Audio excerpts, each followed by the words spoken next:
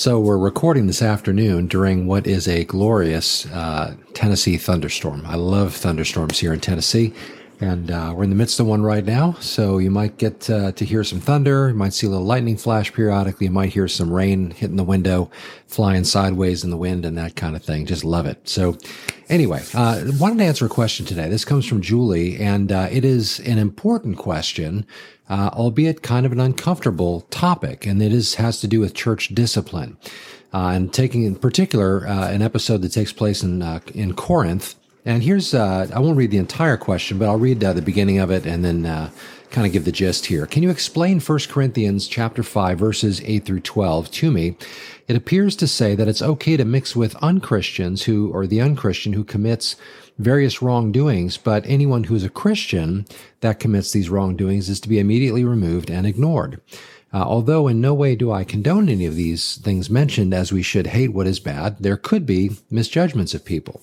Were some of these people, I should say, given time to alter their lives, to be pleasing to God and supported with help? And she goes on. And the basic gist of the question is on the one hand, or there's a couple of things in here actually. On the one hand, it seems strange to think that we would be more tolerant of the sin of unbelievers in a sense than we are of believers. Why would we sort of put believers out of fellowship rather than instead of that, maybe coming around them, supporting them, giving them time to change and this kind of thing? And so we want to maybe take a minute and explain what's in view here in 1 Corinthians chapter 5. I'm actually going to read verses. I'm going to read the whole chapter, actually, verses 1 through 13. So if you've got your Bible ready, and of course I do hope you have your Bible ready, we're going to go ahead and look at chapter 5 of 1 Corinthians, and we're going to read the 13 verses, where Paul writes, "It is actually reported that there is sexual immorality among you, and such sexual immorality as is not even named among the Gentiles, that a man has his father's wife. And you are puffed up, and have not rather mourned that the one who has done these things, or this deed, I should say, might be taken away from among you. For I indeed, as absent in body but present in spirit, have already judged, as though I were present, him who has done this deed. In the name of our Lord Jesus Christ, when you are gathered together, along with my spirit, with the power of our Lord Jesus Christ, deliver such a one to Satan for the destruction of the flesh, that his spirit may be saved in the day of the Lord Jesus. Your glorying is not good. Do you not know that a little leaven leavens the whole lump? Therefore purge out the old leaven, that you may be a new lump, since you truly are unleavened. For indeed Christ our Passover was sacrificed for us. Therefore let us keep the feast, not with old leaven, nor with the leaven of malice and wickedness, but with the unleavened bread of sincerity and truth. I wrote to you in my epistle not to keep company with sexually immoral people.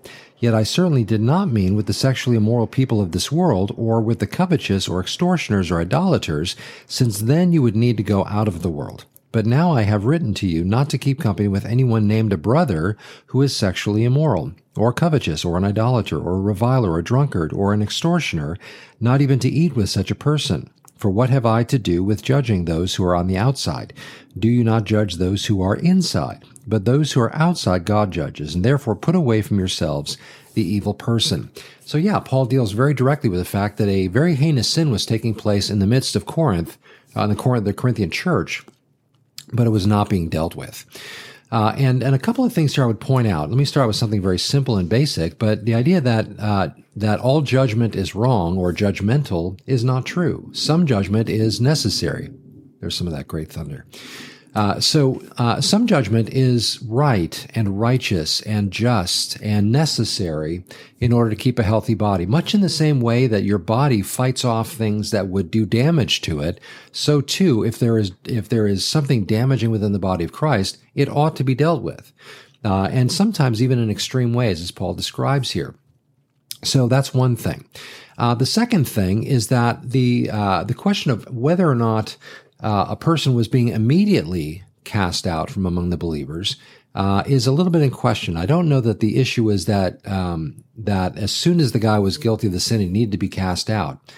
But rather what was going on here, and what Paul is describing, is the fact that not only was this sin going on, and again, a sin that is something even unbelievers were not generally accused of, and this was the idea that a man is sleeping with his father's wife. Now, the way it's spoken of there would seem to imply that maybe this is not the man's mother, but maybe like a second wife or something like that. So we don't really know anything else about the details there. But the son of this man is sleeping with with his father's wife. And the other element with that is that this has been going on to the point where Paul found out about it, and to that point they hadn't been dealing with it. Now, this had to be heartbreaking for Paul because he spent 18 months with this church, we learn in the book of Acts. And even after all that time, under the tutelage of someone of the caliber of the Apostle Paul, this church, by and large, is most known for its carnality. And so this is something that, again, as a pastor, I would imagine had to have been heartbreaking for Paul to hear, that this church that is claiming to be so spiritual and even is legitimately practicing the gifts of the Holy Spirit. They're speaking in tongues, they're prophesying. They're not practicing them legitimately necessarily, but what I'm saying is that they legitimately had those gifts. There were miracles being done. All of the gifts of the Holy Spirit seem to be in operation in this church. Yet nonetheless, whereas those should have been marks of great maturity, they actually were ironically juxtaposition to the fact that they were completely immature and carnal. And so this is problematic, and therefore judgment in this case of this circumstance and their lack of dealing with it was just and right and necessary in order for them to be healthy. So Paul addresses this and talks to them about casting this one out and even delivering him to Satan for the destruction of the flesh, that his spirit might be saved in the day of the Lord Jesus. Now, there are I shouldn't say lots, but there are varying understandings of what it means to be delivered over to Satan. But generally speaking, what is most likely in view here is that this person is Paul is telling the church there in Corinth to cast this one out of fellowship so that God can deal with him outside of sort of the apparent, by silence, condoning, or at least just not feeling it was worth dealing with, of this sin by the body there in the church. Now, by the way, in the church was not just some amorphous group of people who were believers, but there were leaders in that church. There were those who had the responsibility of dealing with these things. But at whatever level, both at the fellow believer level, but even at the leadership level, there seemed to be no real dealing with this issue. Now, I should say that this can be an uncomfortable topic to deal with. Not just sexual immorality, that can be uncomfortable for a number of reasons, but even just the idea of church discipline can be difficult because nobody wants to come off as being divisive. Sometimes we just feel like we'll pray for the person and just hope that things change over time. But the Bible teaches us the importance in passages like this, or even in Matthew 18, where Jesus talks about discipline within the assembly of believers. The idea of going to, if you know a brother's in sin, you go to that person as a brother and you confront them about it. If they don't turn, then you bring a couple of other brothers with you and the three of you confront that person. If they still won't change, then you bring them to the leadership, or you bring this to the attention of the leadership, or bring the person to the leadership. The idea is that the leadership now becomes involved. And if they still will not change, then they're ultimately, this is then to be exposed in front of the body, so that when the time comes and this person then, because they will not turn, is therefore excommunicated, is cast out of fellowship, there is a sense of understanding as to why and to what extreme measures were taken to try and help this person turn from their sin, but they would not. In other words, if a person is going to continue casually in sin and not repent of it, refuse to change, then there is grounds at that point to remove this person from fellowship, lest they become an influence on other believers. So this is just how a healthy body has to function at times. And I don't think Julie is necessarily, actually, I think it's obvious she's not disregarding the need for church discipline. But for those who are unfamiliar with this idea, I go to these lengths to kind of explain it. Now, having said all of that, the implication from the passage is that this has been going on and the church hasn't dealt with it. That doesn't mean that the church is unaware of it. Doesn't mean that somebody hasn't confronted the guy about it. We don't really know what has gone on there. But by the time it gets to Paul, who would have been aware of what Jesus had to say about these things, is saying it's time for this person to go. And he condemns the church for not having dealt with this very directly already. And so having said all of that, it's important for us to also remember that in the body of Christ, the intention when it comes to church discipline and correction like this, the intention is that we would see that person change, that they would recognize the error of their sin, that they would recognize that it is sin. They need to repent of that. In other words, change their mind and say, this is wrong. I don't want to continue practicing this behavior because it does dishonor the Lord. It brings shame upon the name of Christ. It brings shame upon the body of Christ. Of course, their inaction with it also would have brought shame on the body of Christ as well. But it sends the message that this is not that big of a deal. But even unbelievers were not practicing this by it. At least, Paul's accusation to them is that even the unbelievers are not necessarily being accused of this kind of sin. So of course it's a big deal. Of course it brings shame on the name of Christ.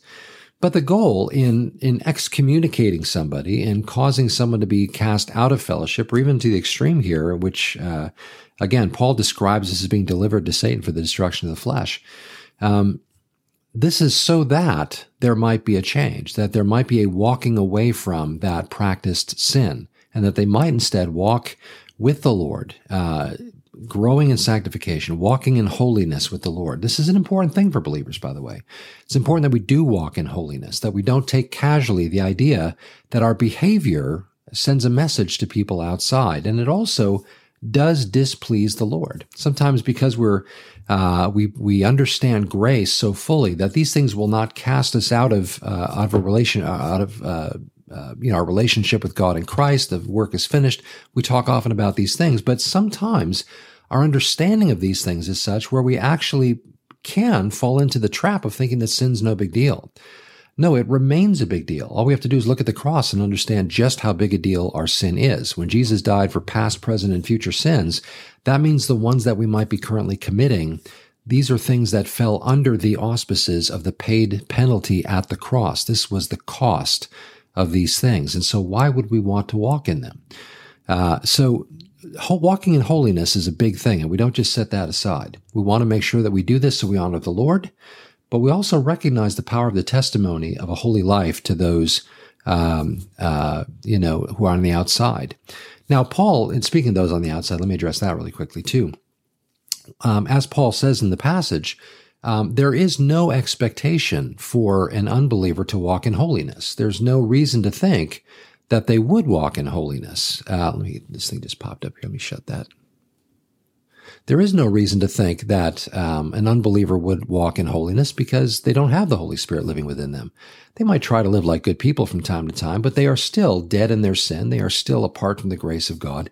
And so if their behavior follows, that makes sense. So therefore, Paul is saying, I'm not telling you not to hang around with unbelievers, with those who are idolaters and all these kinds of things, or sexually immoral, because you'd have to go out of the world entirely in order to do that, because that is the nature of those who are in sin.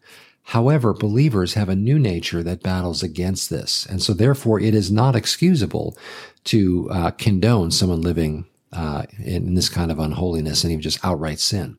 So again, just to speak to that. Now, again, with the goal in mind being correction, people turning and repenting of that and walking with the Lord in holiness and purity, leaving behind that which they have come now to understand is a big deal and is dishonoring to the Lord, ruins their testimony, humiliates or brings shame upon the name of Christ and even the church and this kind of thing. There needs to be this willingness to change from that behavior in order to be welcomed back into fellowship, which, by the way, is what happens in 2 Corinthians chapter 2. We see where Paul tells the believers to invite this person back into fellowship and not to be harsher than was needed, because we don't want to destroy this person, but rather, now that they've repented, now that they've come around, we want to bring them back into fellowship, lest they, again, be crushed under the weight of that judgment. The goal is never to destroy, but to ultimately break someone down to the point, like God breaks someone down to the point where they ultimately come back. Now, it's incumbent upon that person to be willing to receive that correction and instruction. Matter of fact, in Proverbs 12:1, or 12:2, I should say, actually it is, 12:1, yes, here we go. Whoever loves instruction loves knowledge, but he who hates correction is stupid. Wow, that's a fun verse to say, huh? But the idea here of the wisdom of being willing to take correction and instruction, to be willing to hear truth spoken to you, and to, where necessary, learn and grow through it. But once they do, once that person does receive that correction and instruction, whether it be through the body, which it should have been here, or ultimately through the Lord, which it would be still through the body, but if the body is not reaching out or is incapable of reaching this person, then send them out of the body so that the Lord might sort of, just break them down, that they might turn. And then once they do, once they receive that instruction, they repent, they come back into fellowship, and all should be back to the way it is. It should be back to normal at that point. And in the same way that Christ does not hold our sin against us anymore. When the Bible says God has removed us from our sin, he remembers them no more.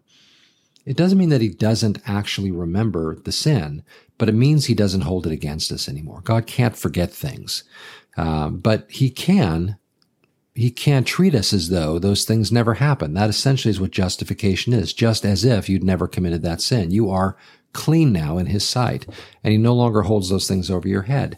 However, we want to make sure we don't hold it over their heads either. Once they have repented, they've come back into fellowship, we don't want to hold that over them anymore. We want to restore them fully, completely. As a matter of fact, let me read this from Galatians chapter 6. Verse 1, Brethren, if a man is overtaken in any trespass, you who are spiritual, restore such a one in a spirit of gentleness, considering yourself, lest you also be tempted. The idea being that we remember that there go we too, but for the grace of God. And so therefore we want to extend that grace to a person when they are in fact ultimately when they ultimately have repented and are restored. We want to make sure that that is the goal, that they no longer walk in that way, but once they have repented of that, we bring them back into fellowship in that. And again, that's an extreme case. Excommunicating somebody is not something that we do as a first measure. It's something that comes as Jesus described. We go to that brother. If they don't repent, we bring another couple of friends and brothers with. If they still don't repent, we bring it to the leadership's attention. If they still don't repent, at that point now we start talking about removing them from the body. And remember this, in closing, just kind of bringing this around. There's some more of that thunder. The goal is always that they come back to walking with the Lord. At the end of the day, the goal is fellowship among believers and restored fellowship among believers, but also that fully restored day-to-day fellowship with God. Jude would speak about the idea of keeping yourselves in the love of God. This doesn't speak of like losing your salvation, but rather maintaining a walk with God where you enjoy that fellowship day by day. You're not living with the knowledge that you're walking in sin, and so therefore you're walking in hypocrisy and these other things that just sort of become impediments to you enjoying your relationship with God as he's called you to, but rather instead keeping yourself in the love of God, being mindful of those things in your life that need to just sort of be repented of, turned away, and just walking with God in that fresh fullness of relationship. It is a beautiful thing to consider the grace of God. But it's also, and to take advantage of the grace of God. But it's also important never to take for granted the grace of God. In other words, to consider it a light thing, a small thing. Because when we do, we have to wonder if we really do understand the grace of God and appreciate it. Understand it to the point of appreciating it for what it really is. I go on about that, but I'll just kind of leave that there. But just remember that when correction comes, if you're in that position now, maybe this is a good thought to end on. If you're in a place right now where you are walking in disobedience, where you're walking in sin, and you're just still trying to sort of live the Christian life and put on the face and everything, but you're in sin, remember that whom the Lord loves, he chastens. Okay? This is an important principle. If you didn't belong to the Lord, there's sort of this understanding of kind of the parental relationship of our Father with us. We don't really correct other people's kids because they're not ours, but we do correct our own kids, and we do so because we love them and we want them to make sure they avoid the pitfalls that sin and rebellion will bring into their lives if they walk in those ways. So out of love, we try to teach them the right way to go, and when necessary, we correct them. Well, in the same way, whom the Lord loves, he chastens. And so if you're in active rebellion right now, and I don't mean there's some secret sin you're not aware of and you suddenly need to dig deep inside yourself and just search out every possible. That's not what I'm saying. Sometimes we can guilt ourselves even when we're not really doing anything, but we just sort of have this self-condemning personality. That's not what I mean. What I mean is that if you know that you are living in sexual sin, if you know that you are being dishonest about things with people, if you know that you are cheating people in some way, then be like Zacchaeus, who made it right with those who he had wronged. That we would repent of that way of being and thinking and acting, and instead confess that before the Lord and say, Lord, thank you that you died for that sin. Thank you, Jesus, that I am free from the penalty of this, but I still don't want to be guilty of this anymore, doing this, actively doing this to people. I want to live differently in a way that honors you. I repent of this. I change my mind of this. Repentance is important for believers. It's a time of coming clean of our behaviors within the context of knowing that we're his sons and daughters, much again like in our own family life. This is what is the ideal, even within our homes. So all that to try and answer this question, which again was a very, very good question, an important one. And again, when it comes to discipline in the church, as a pastor, I mean, there have been times over the years when I have had to correct somebody, when I have had to pull somebody aside. It's not fun. Matter of fact, I think if we do enjoy that kind of thing, there's probably something wrong with us. But we do it because we know it's right, when it's right. And of course, we always take into account what Jesus had to say about the plank in our own eye and that kind of thing. I want to make sure we're not hypocritical in our judgment of things that we think are wrong, but rather instead, in love, when we see a brother or a sister living in sin or rebellion or something like this, we're doing the loving thing by bringing that to their attention. Matter of fact, I'll just end with this note. I just had breakfast a little while ago with a few really dear, sweet brothers in our church, and we were just talking about, literally just a couple of hours ago, we're just talking about what a benefit it is to have each other in fellowship, because we keep each other accountable. If any one of us goes off the rails or something, one of our brothers will bring us back, because we know that they are doing so in love. They can speak truth to us in love, and we can do this with each other. This is important for us. It's a healthy thing in a believer's life to have people that we will listen to when they find us in error or in sin or something like this, that they can speak to us and correct us. And we'll listen to it and repent. It's a good thing. It's a healthy thing. So anyway, hopefully that helps. Might have been a little long-winded. I apologize for that, but hopefully it helps a little bit. And if you have any questions or anything like that you want to share, you can do so in our comments section on our YouTube channel. If you want to go to our my website at parsonspad.com, you can also comment there as well. You can also send an email to info@calvarychapelfranklin.com, and I'll get those. And so if you have questions, sometimes we'll go ahead and answer them here in a post. I tend to think that if you're wondering about it, probably others are as well. So this is one example where I thought it probably would be worth spending a minute, or as it were, 22 minutes answering this. So thanks, Julie, for asking the question, and God bless you. So thanks, everybody, for watching and listening. And Father, we do pray that you would help us, for our part, to be two things: humble enough to listen if somebody sees sin in our lives, or sees us going off the rails in some way and sees us in rebellion or something like that, that we would be humble enough to receive that correction, especially when it's offered in love.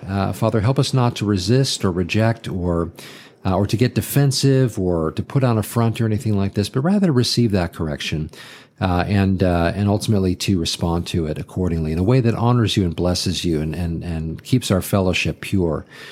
Father, also, when we're on the other side of it, where we have to bring correction, help us also to be humble, to make sure that we're not just being judgmental when we see something, but rather when someone is actually in rebellion or open sin or something like this, help us to be willing to be used by you in that circumstance, to bring a word that can bring correction, but ultimately with the goal that we would see that person restored.